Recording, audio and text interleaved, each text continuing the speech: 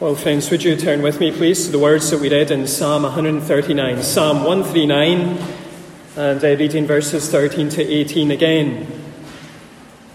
Where David writes, "For you formed my inward parts. You knitted me together in my mother's womb. I praise you, for I am fearfully and wonderfully made. Wonderful are your works. My soul knows it very well. My frame was not hidden from you when I was being made in secret, intricately woven in the depths of the earth. Your eyes saw my unformed substance. In your book were written, every one of them, the days that were formed for me, when as yet there was none of them. How precious to me are your thoughts, O God! How vast is the sum of them! If I would count them, they are more than the sand. I awake, and I am still with you." The Bible declares the truth that the God who is revealed in its pages is omnipotent. That is, he is absolutely sovereign. He is all-powerful. In Deuteronomy chapter 7, he is described as being great and awesome. In Job chapter 9, he's described as being mighty in strength. In Isaiah chapter 40, he's described as being strong in power. In Jeremiah 32, he's described as being the one who made the heavens and the earth, the one for whom nothing is too difficult. In Luke chapter 1, Mary is told by the angel that nothing is impossible with this God.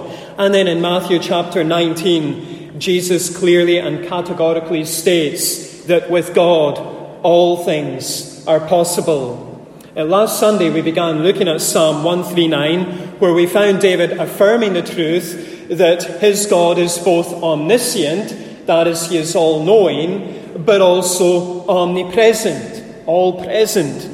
And in verses 13 to 18, he now affirms the truth that his God is omnipotent, he is all-powerful, and he draws this out by speaking about two things: the formation and the foreordination.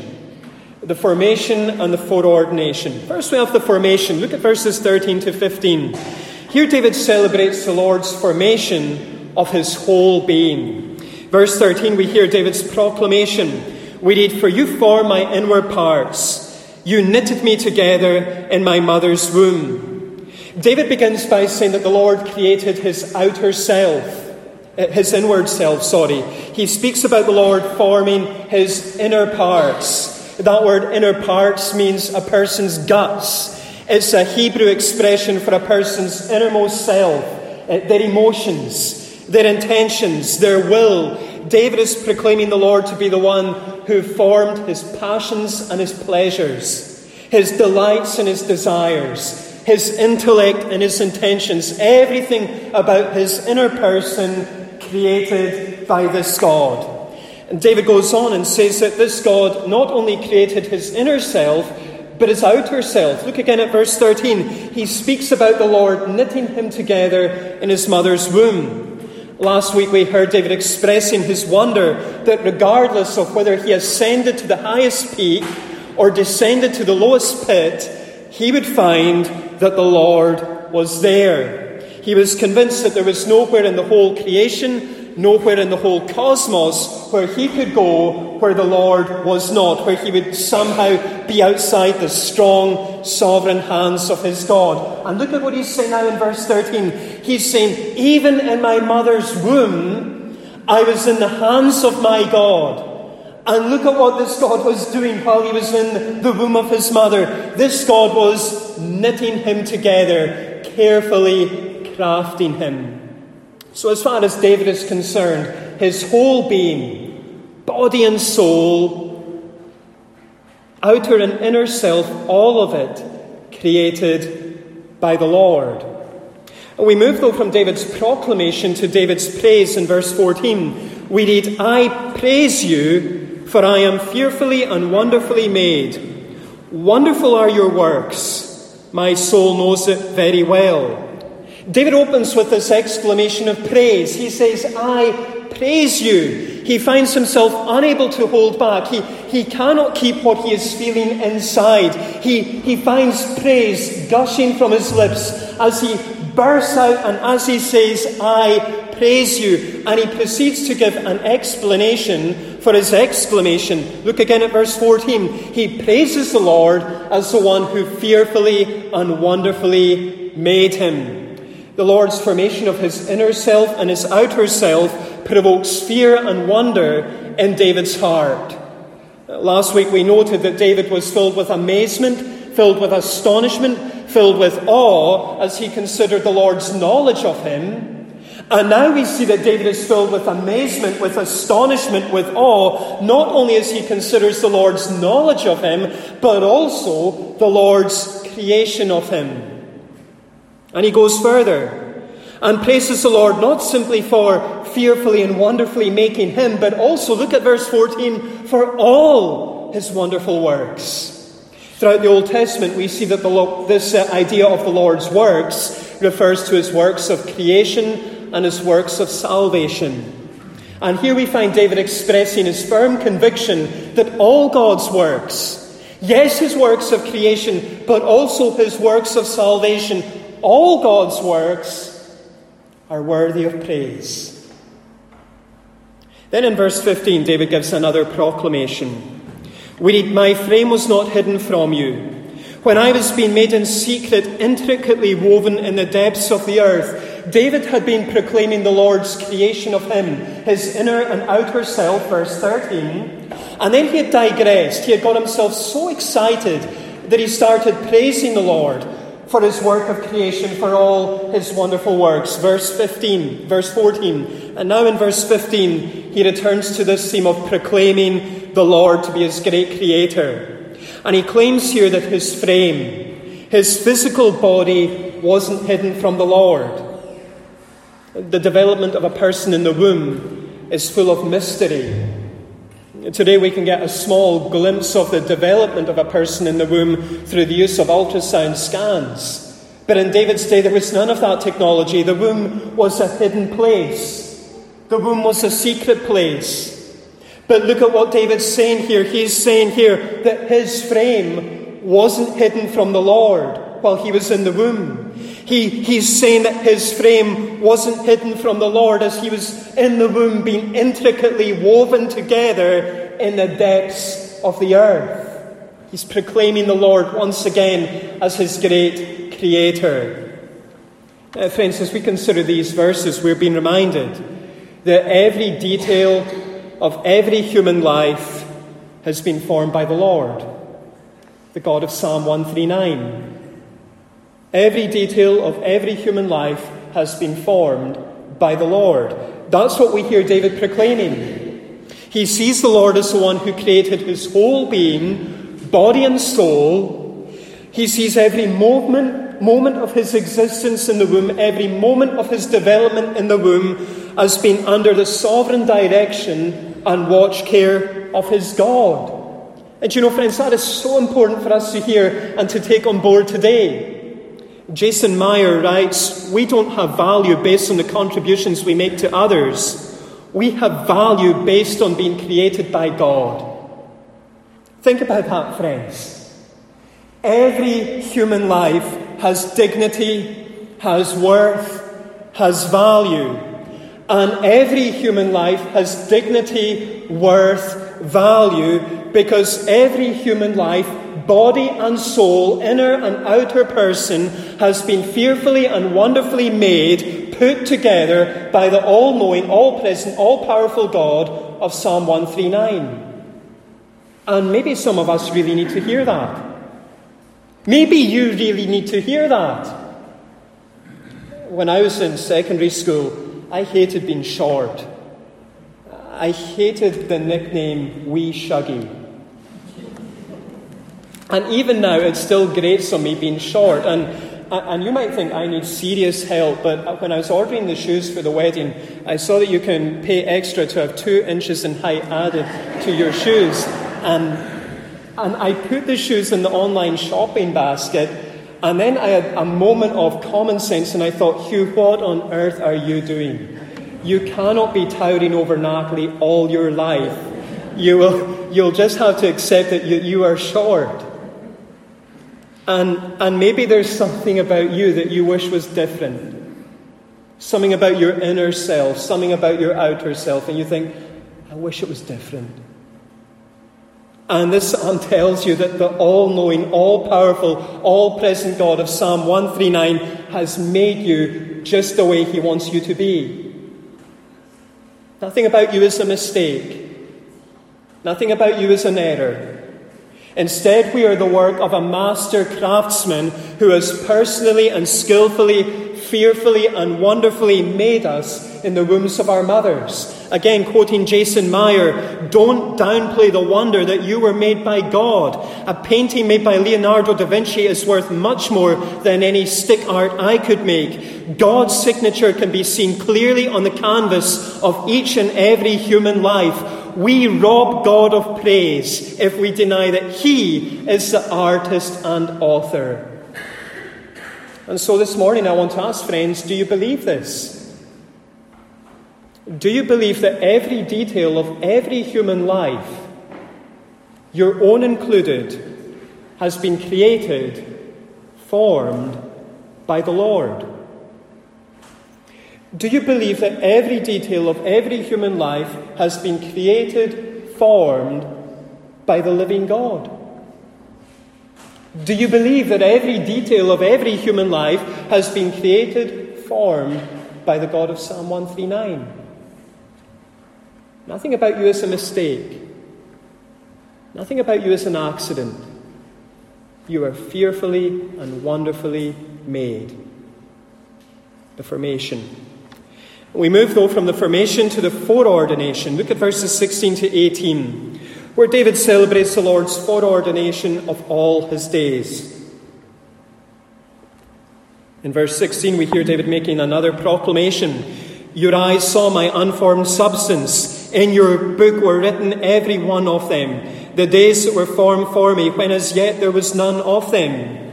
David continues the thought of the previous verse as he highlights that the Lord saw his unformed substance, beginning of verse 16. In verse 15, David spoke about being made in secret, being intricately woven in the depths of the earth. And now in verse 16, David speaks about the Lord's eyes seeing his unformed substance. The Lord saw David when he was nothing more than a formless mass. The Lord saw David when he was nothing more than an incomplete vessel. The Lord saw David when he was simply an embryo in the womb of his mother. And having said that, David introduces a new thought as he claims that this God wrote all his days in his book. David was a firm believer that God has a book. In Psalm 56, he speaks about the tears of God's people and the tossings of God's people being written in his book. Then in Psalm 69, David speaks about the wicked being blotted out or erased from God's book of the living. And here we find David expressing his belief that even when he was an embryo in the womb of his mother, the Lord had written all his days in his book. Isn't that some thought? Every detail of David's life was written in the Lord's book. Before David emerged from the womb, the Lord had planned and predestined everything that would happen in David's life. Every pleasure he would enjoy, every pain that he would endure. He wrote David's birthday, he wrote David's death day, and he wrote all the days in between, all of it written in God's book. The obscure and unknown days, the unrecorded days. Think of all those days that David spent caring for his father's sheep in Bethlehem, written in God's book. The day when the prophet Samuel approached him and said to him, "You are now God's chosen king." That day written in God's book, before David was born. The day when David went out and fought the giant Goliath. When Goliath was saying, "I just want someone to challenge me. Is anyone going to challenge me?" Before David emerged from the womb, that day was written in the book. The day when he was running from Saul for his life, and all the years spent in the wilderness running from Saul, written in God's book. The day when he heard the report about the death of his best friend Jonathan, written in God's book. the day when the Ark of the Covenant was brought into Jerusalem and David danced with such joy that his wife thought that he was off his head, written in God's book. The day when he showed such kindness to Mephibosheth, the son of Jonathan, welcomed him to his table, written in God's book. But think about this as well. The day when he saw Bathsheba, and the day when he took Bathsheba, that day was written in God's book. The day when he orchestrated the murder of Bathsheba's husband, written in God's book. The day when he was told that Absalom, his son, had died in battle, written in God's book. The day when Solomon was pronounced his successor, written in his book. Nothing that happened to David was a result of chance, luck, or fate. You know this, friends. You hear me say, you've heard me say it now for 7 years, there is no such thing as chance, luck, or fate in the life of a Christian. Everything has been written in God's book. But we move from David's proclamation to David's praise in verses 17 and 18. We read, "How precious to me are your thoughts, O God! How vast is the sum of them! If I could count them, they are more than the sand. I awake and I am still with you." Once again, we hear David making an excited exclamation. Look at verse 17. He describes the Lord's thoughts as being precious. He sees the Lord's thoughts as being of great significance, great value. And once again, he provides an explanation for that exclamation in verses 17 and 18. He claims that the Lord's thoughts are vast. He claims that the Lord's thoughts are uncountable. They are more numerous, he says, than the sand on the seashore. David has already expressed his amazement, his astonishment, his awe at the Lord's formation of his whole being in the womb of his mother, verses 13 to 15. And now he expresses his amazement, his astonishment, his awe, not only at the Lord's formation of him in his mother's womb, but the Lord's foreordination of all his days before he left the womb of his mother. He's overwhelmed. Overwhelmed that the Lord has mapped out his life. Overwhelmed that the Lord has written the whole script from start to finish. And all he can exclaim is, How precious are your thoughts, O God. And he closes this section by reflecting on the Lord's presence at the very end of verse 18. We read, "I awake, and I am still with you." This is literally translated, "When I come to the end, I am still with you." Now, David could be saying, when I come to the end of all my thoughts about my God, I am still with him. Or he could be saying, when I come to the end of my days, when I come to the end of my life, I am still with God. In verses 8 to 12, David celebrated the truth of the Lord's omnipresence, his presence with him in all places, all experiences. And now David reminds himself of the truth that this all-powerful, omnipotent God is still his omnipresent, all-present God. Nothing will ever separate David from his all-powerful God. Nothing will snatch him from his God. Nothing will tear him away from his God. What a thought. So, friends, as we consider these verses, we're being reminded that every detail of every human life has been foreordained by God. Every detail of every human life has been foreordained by the God of Psalm 139. That's what we hear David proclaiming. David sees the Lord as the one who wrote all his days in his book.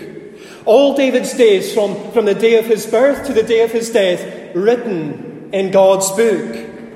And so David is able to see all his experiences, all his pleasures, all his pains, all the seasons of faithfulness and faithlessness as being planned and predestined by this omnipotent, all-powerful God. And that is so important for us to hear and to take on board today, friends. This psalm dismisses any notion that a person might have that the God of the Bible is taken aback. that he's surprised by the things that happen in the lives of his people. This psalm even dismisses any notion that the God of the Bible simply sees or knows or looks ahead to what is going to happen in the life of a person in the future. This psalm declares that the God of the Bible is a God who has planned and predestined every detail of every day, of every person, of every age, in every country, of every year. There is never a moment, there is never a minute, there is never a millisecond when this God looks at a person, looks at their situation, and wrings his hands in despair, saying, I don't know what to do. Has someone ever come up to you and they've been going through something and you said to them, I just don't know what to do? There is never going to be a day when this God says that to you. He is in full and total control. He has written the script from start to finish. And that is a tremendous comfort, that is a tremendous encouragement when we are being bombarded by bad news by our media who are wanting to fearmonger all the time. There is not one news item, whether you go onto the BBC News, ITV News, Channel 4 News, Channel 5 News, GB News, or whatever other news you watch, there is not one item of news, whether it be the cost of living, whether it be COVID, whether it be climate change, whether it be conflict in Ukraine, there is not one news item that has taken this omnipotent God by surprise. He doesn't wake up, he doesn't turn on the news and think to himself, goodness gracious me, I never saw that coming. He is in full and total control. Do you find that a comfort? Dale Ralph Davis says that sometimes this is the only glue that holds God's people together. That whatever happens in the world, we know that this God is in full and total control. And this morning, this psalm is inviting us and it's calling us to praise this all-powerful God. In this psalm, we find David praising the Lord for his wonderful works, his work of creation, his creation of all things in general, and creation of himself in particular. That inspires David to praise, but also his works of deliverance, his works of salvation, his works of rescue. That also inspires David to praise. And friends, that is the same God whom we worship today. He is the God who is mighty in his work of creation. Look at what you see around you today. You know, it would be lovely if this building had a panorama window here. Maybe Spangy, you can ask if they can have a panorama window or something here. But if you looked out there today, you would see so much beauty, and all of it created by God. Or look at every person in this room. Each one created by this God. He is mighty in his work of creation, but also mighty in his work of salvation. His great rescue and deliverance of his people through the death-defeating death and resurrection of Jesus, the eternal God made human flesh. And the question is, friends, will we praise this God? Will we worship this omnipotent, all-powerful God today? John Murray was Professor of Systematic Theology at Westminster Theological Seminary from 1929 till 1966. And one of his students made this observation about his lectures. Fear of God dominated Professor Murray's classroom. Each period began with prayer from the professor's lips, which brought all into the presence of an awesome God. Each subject was handled in a dignified and solemn manner that conveyed deep reverence for the Almighty. Professor Murray breathed the attitude that all things in his lectures were holy and majestic. Not a study of the fear of God, but the professor's visible and audible manifestations of that fear became a main lesson for his young disciples. Another student made this point. To be able to sit in Professor Murray's classroom and take notes on his lectures was itself a religious experience, since he himself approached the material with such a deep sense of devotion. Friends, this omnipotent, all-powerful God, whom Professor Murray lectured on and Psalm 139 presents us with, He's not to be analysed. He's to be adored. This omnipotent God of Psalm 139 isn't to be mulled over and meditated on. He is to be magnified and made much of. This omnipotent God of Psalm 139 isn't to be pondered. He is to be praised. And so this morning, at the start of this new day and the start of this new week, we are simply being called, we are being invited to do so. Friends, let's not leave this building today saying, "My, isn't the weather nice?" And that's all we say. Let's leave this building today, friends, saying, "How excellent in all the earth, Lord, our Lord, is thy name." Let's leave this building today, friends, saying, "Our God is omnipotent. He is all-powerful, and his works in creation and salvation are wonderful."